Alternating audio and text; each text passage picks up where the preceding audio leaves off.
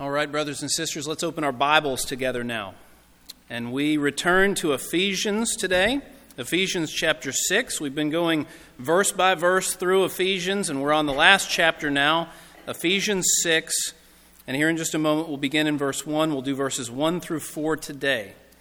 Ephesians 6, verses 1 through 4.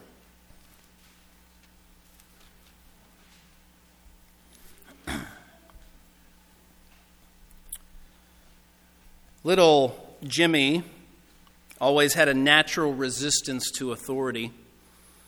When he was growing up, his parents were always telling him what he could and could not do, and he hated that. He said, I've got to go to bed at a certain time, and I can't have a TV in my room, and I have to dress a certain way, and I have to go to church on Sundays, and I can't watch this TV show, and I can't watch that movie. And I tell you what, I can't wait until I grow up and move out of this house, and then I can do whatever I want. Well, that day came. Jimmy grew up, and he moved out. He got his own place, and he got his own job. But then the landlord had all these rules. And he said, I can't play loud music at certain hours, and I can't have large pets, and I've got to pay my rent on time every month, and I can't paint the walls whatever color I like. And the boss at his job kept telling him what he could and could not do. I've got to show up on time, do all these tasks I don't really want to do, and I've got to work with Phil, and I can't stand Phil, and I can't wear what I want. I can't wait until I get my own house and my own business, and then I can do whatever I want. Well, that day came too, and guess what? Well, Jimmy got his own house, but then he started complaining, I can't shoot my gun whenever I want because I live in town. And I have to pay my mortgage on time, my water bill, and I can't drive a car without paying all these taxes. And then he became the owner of his own business. But he'd say, I can't pay my employees whatever I want because minimum wage. And I can't make them work all the hours I want them to work. And I don't have as much free time as I wish I did. And I have to keep the factory OSHA compliant or they'll shut me down. Am I ever going to be able to do whatever I want? And then Jimmy had kids. And he got frustrated because they wouldn't do what he said. Today we're coming back to that section in Ephesians, if you remember, on submission and authority. Ephesians has 3 different categories that Paul gives to us of submission and authority relationships. We looked a few weeks ago at verse 21 in chapter 5, where it talks about we are to submit to one another out of reverence for Christ. And then he talks about those submission and authority relationships. Wives and husbands came first. Today, we're looking at children and parents. Children and parents. Let's read our text. It's Ephesians 6, verses 1 through 4.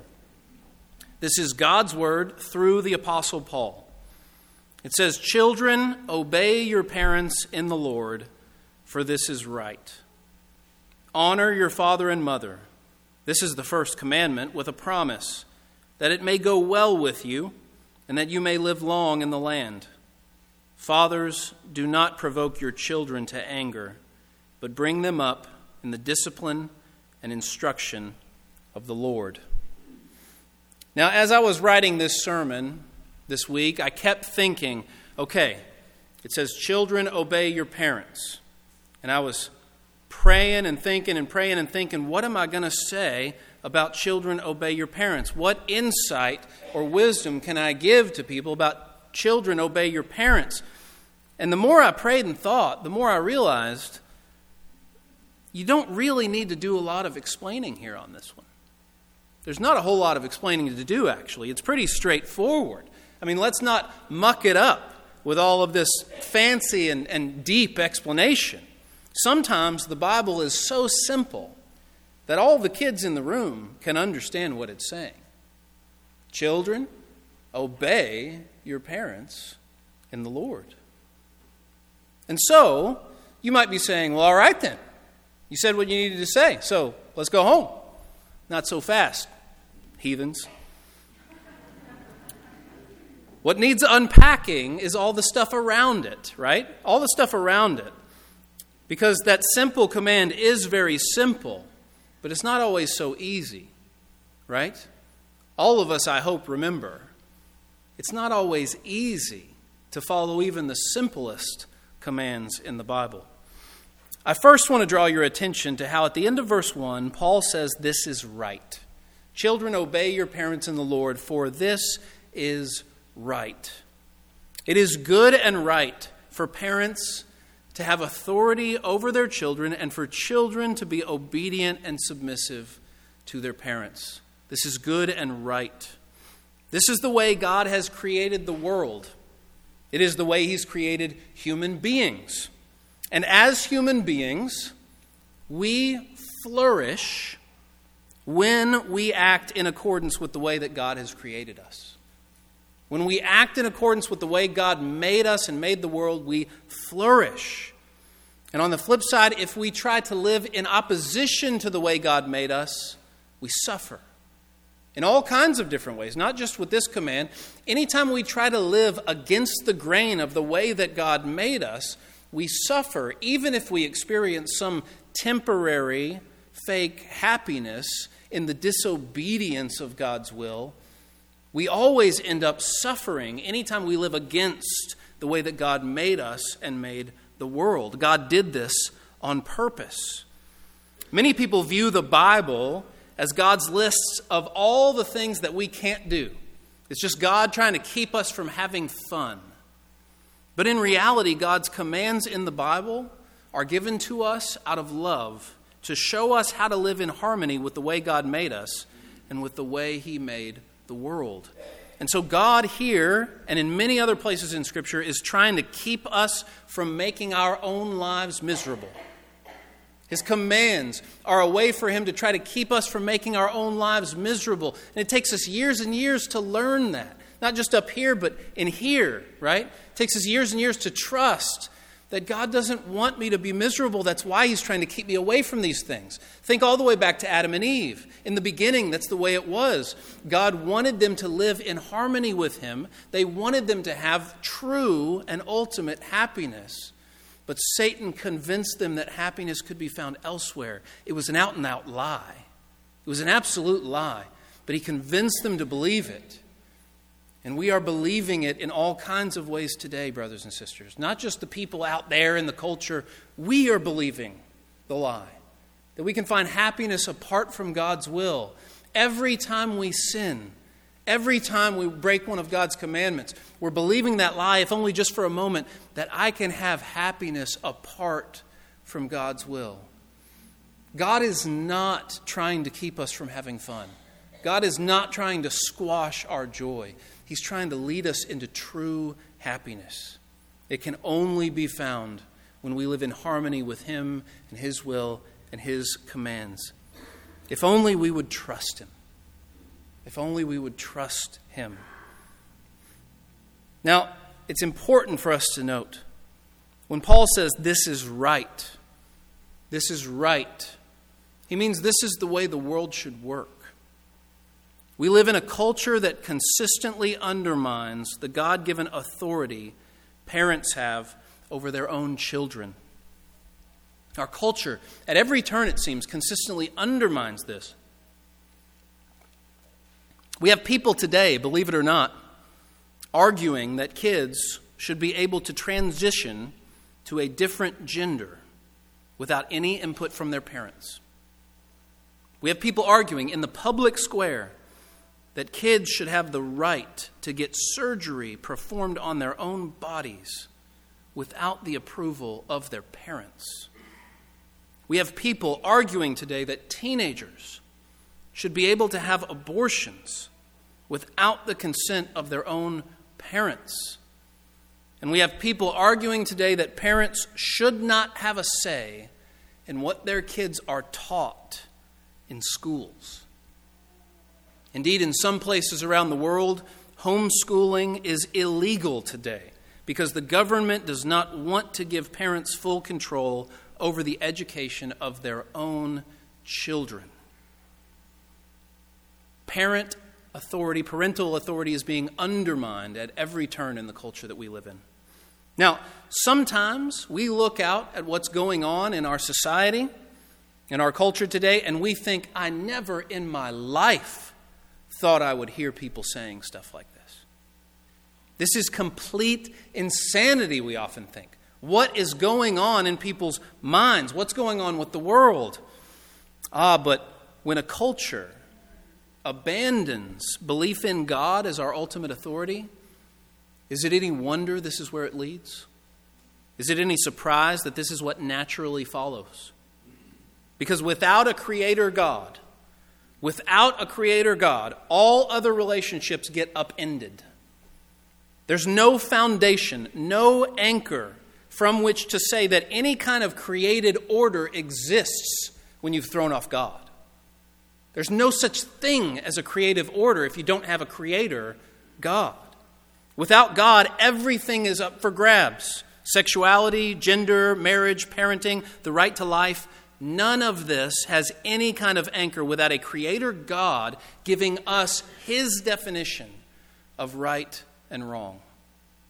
And so it should not surprise us, brothers and sisters. This is where leaving God behind leads. And so children are to obey their parents. Why? Because this is what is right. This is what is right. Children, obey your parents because that is what is right. It's the way that God has made the world. It's the way that God has made us as human beings. And if we go against that, we will only be doing so to our own sorrow and suffering. But it's not just right when it comes to the natural order of things.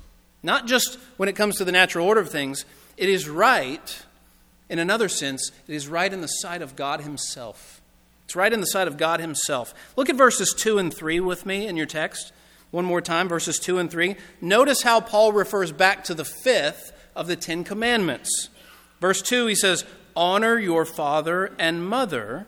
And then in parentheses, at least in my Bible, it says, this is the first commandment with a promise, that it may go well with you and that you may live long in the land. He's talking about the fifth of the 10 commandments. Honor your father and mother.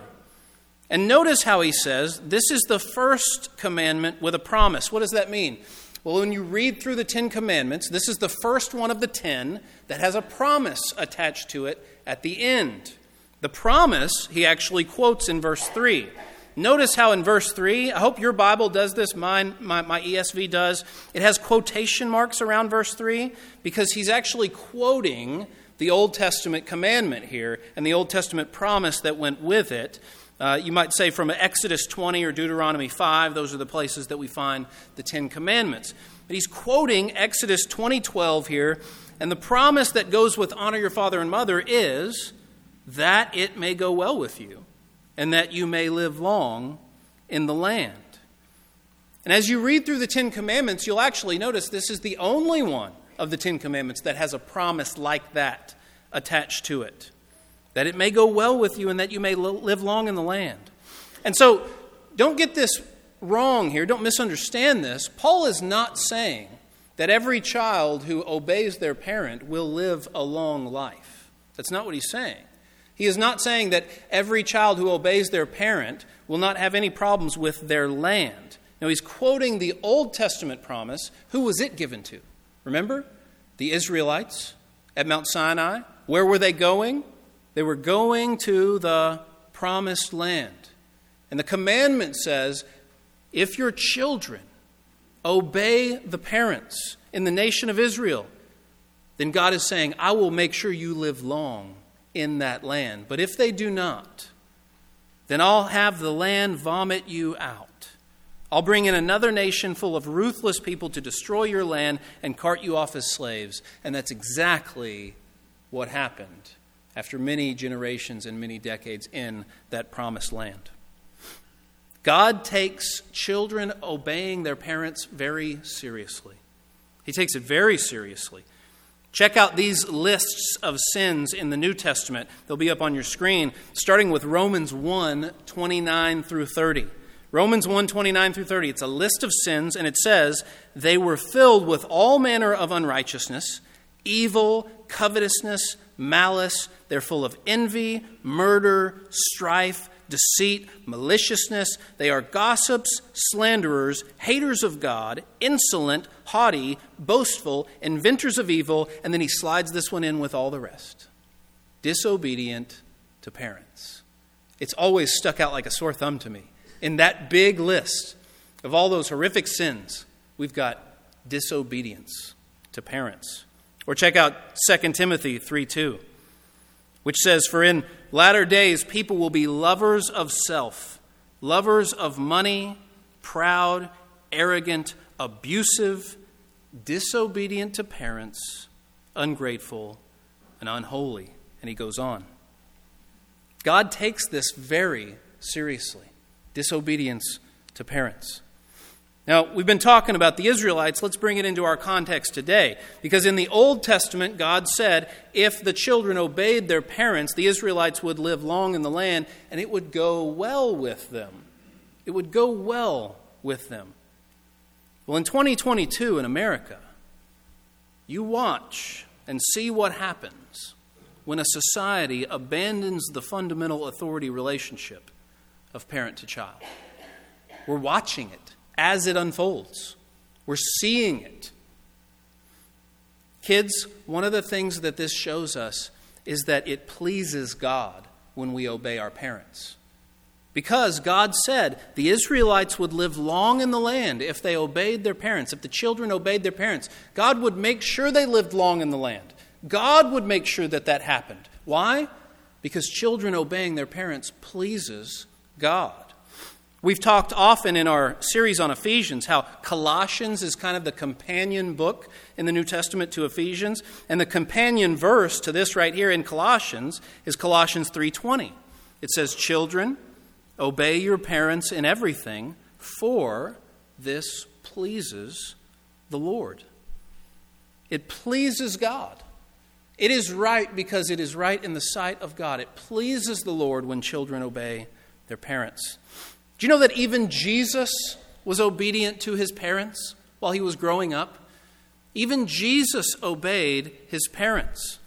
In Luke chapter 2, if you remember, we get the only story that we have in the Bible of Jesus' adolescence, you might say. He's 12 years old. And we get that story of Jesus being lost. He's in the temple and his parents didn't know where he was. And they kind of went with the caravan and just thought he was with them and he wasn't. And in a panic, they run back to Jerusalem trying to find him. He was in the temple all along. He says, "Mom, Dad, didn't you know I had to be in my Father's house?" And they don't understand immediately what he's saying. But then in Luke 2:51, we read this. "And he went down with them and came to Nazareth and was submissive to them. And his mother treasured up all these things in her heart." Jesus was submissive to his parents. Jesus. I mean, think about this for a moment. He is Joseph and Mary's Lord. He's their Lord. And yet they're raising him and he's submissive to them. Not only is he their Lord, the book of John tells us that God made everything that he made through Jesus, through the Son. And if that's the case, Jesus isn't just Mary and Joseph's Lord, he's their maker. And he submits to them. Jesus, their Lord and maker, submitted to them. Why? Because they're his parents. For this is right. Because God has ordained that parents have authority over their kids. I used to hate it when my parents would ask me to do something, and I would say, "Why?" And then they would respond with, "Because I what? Because I said so." And I would think, that's not a reason. You don't have a reason. So that's what you're going back on. That's your cop-out when you don't have a reason. You go back to that, "Because I said so." I thought I was so smart. But I wasn't thinking about this. I have a requirement to obey them whether they give me a good reason or not, whether they have one or not, because this is right. Because God said, "Honor your father and mother." The submission of Jesus shows us this. We don't just obey our parents because we agree with everything they ask. We don't just obey our parents because they're smarter than us or because they're just some genius who knows everything about life.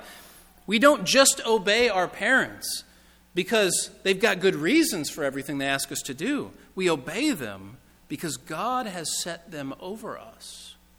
We obey them because we want to please God. And what Paul and Scripture is teaching us here is that when we rebel against our parents, we rebel against God Himself. When we resist our parents' will, we resist the will of God Himself. Now, for a moment, we need to ask a question. What about those of us who are adults, who still have our parents alive? Does this verse apply to us?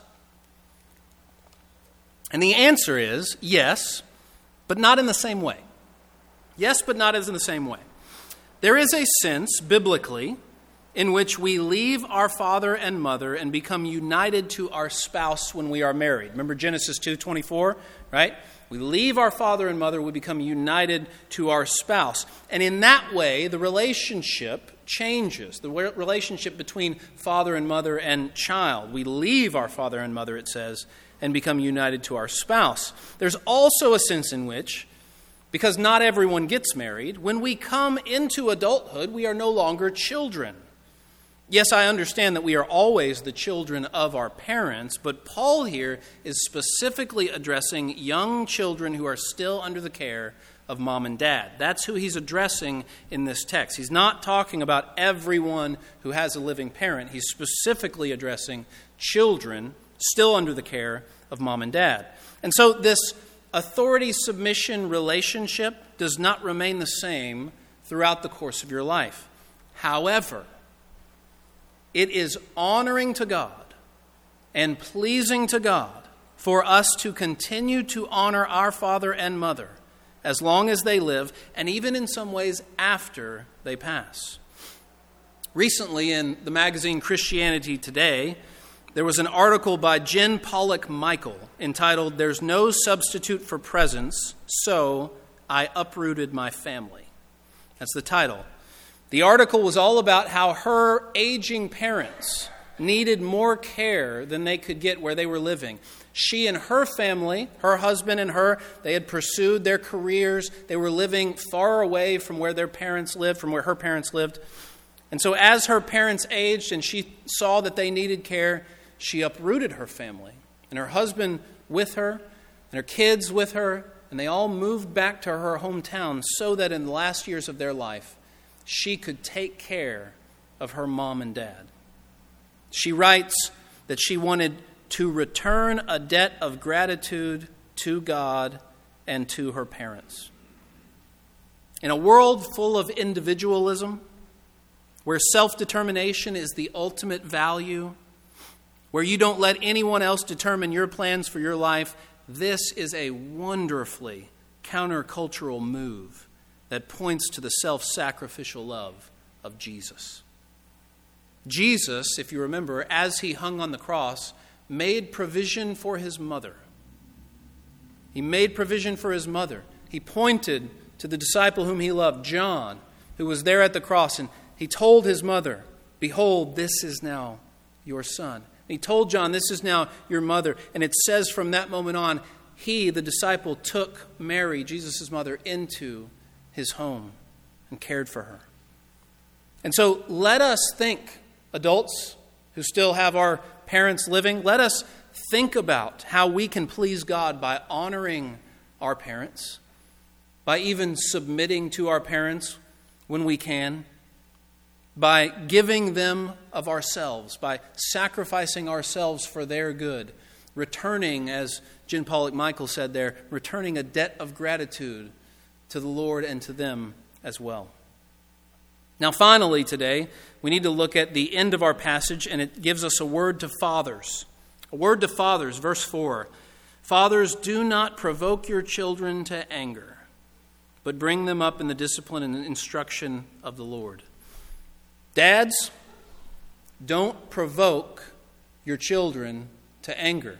Just like in the section on wives and husbands, it protects, God himself gives us words that protects from the abuse of the one in the authority position.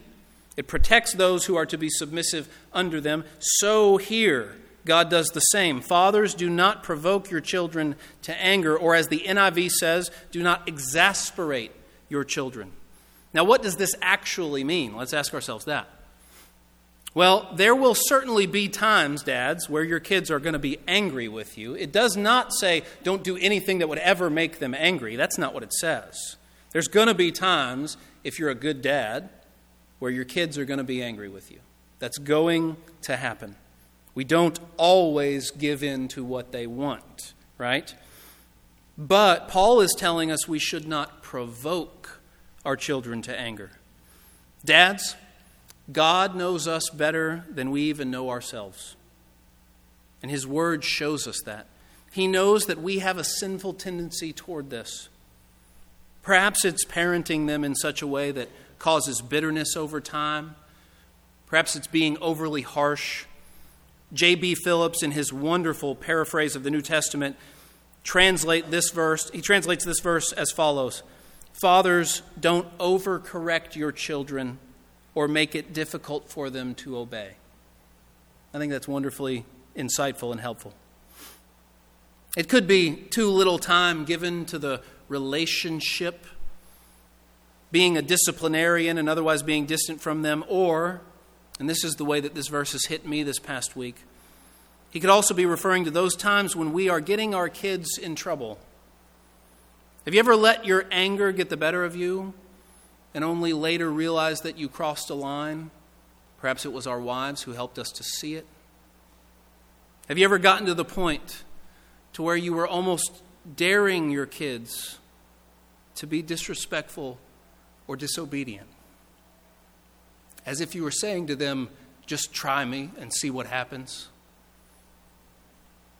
Dads, we have a tendency toward these things, if we're honest with ourselves. And God knows it. He knows us better than we know ourselves. Perhaps it was not an appropriate parental warning that we gave, but it was more of a challenge. Dads, don't provoke your kids to anger. Love them. Love them. Now, curiously here, we have to see what's not here.